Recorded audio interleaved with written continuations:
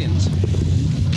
Well, Julian, good to catch up with you again at Festival of Speed. We were just saying it's been 12 months, hasn't it? I think the sun was shining then as well, isn't it? Now, we're stood in front of one of the pioneer type cars here, and the Bugatti, isn't it? Tell me about this vehicle from 1927. Well, it's a Type 35 Bugatti. I mean, it's actually a 39, but a 39 and a 35 were the same bar the capacity, and it was a factory works team car that last ran at Brooklands in the British Grand Prix. Then Malcolm Campbell bought it, and it's been in England pretty much ever since.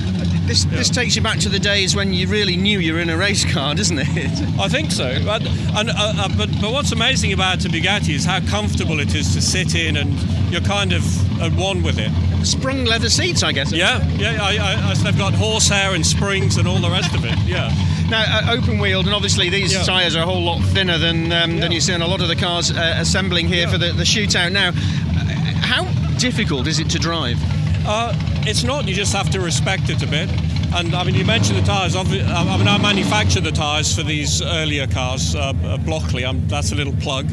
But I mean, most of the cars in the paddock here, the earlier ones, are on my tyres now because they're just an authentic narrow to fit narrow wheel rims.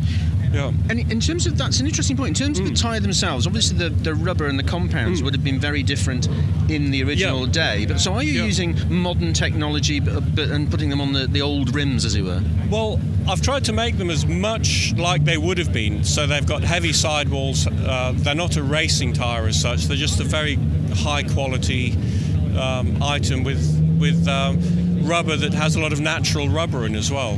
Rather, I haven't gone to cheapify anything, and we've made sure they're not too soft, so people can get good mileages on the road out of them. So they're genuinely a dual-purpose road and race tyre, much like they would have been in period. Now, a very mature vehicle here that's been around a lot of tracks and done a lot of miles. Yeah. How close to the original sort of speed and experience are you getting now in 2017? Pretty much the same, I'd have thought. This car's still running its original roller bearing crankshaft from the 1920s. It is an original car. The whole thing about these early cars is they're kind of artifacts which you shouldn't really take too many liberties with, basically. Yeah. But she lets you throw her about a little bit. Oh, absolutely. Yeah. They just want to be set up right with nothing seizing or everything pointing in the right directions and carefully put together. And of course, you're an open cockpit here. No roll cage. Nothing like that. Well, who wants a roll cage? I mean, if I had to put a roll cage on that, I'd stop driving it. It'd just be an anathema. And also, a lot of these safety roll cages, seat belts, give drivers a full sense of security, and I think you drive a lot more carefully when you don't have all that paraphernalia, because if you do something bad, first of all you're hurting something really irreplaceable, and secondly you deserve to get hurt, frankly.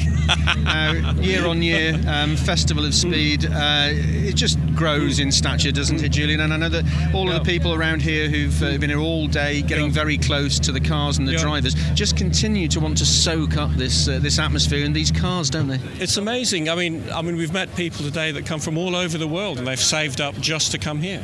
It really is a phenomenon. And it's good for the drivers to get together as well, isn't it? It's great. So you're all competitive, I know, but it's a bit of fun as well, isn't it? Yeah, and there's a lot of fun, and we party hard on Saturday night. Yeah. Fantastic. Good to see you. Many thanks. Pleasure. Brilliant. That's great, Julian. Thanks very much.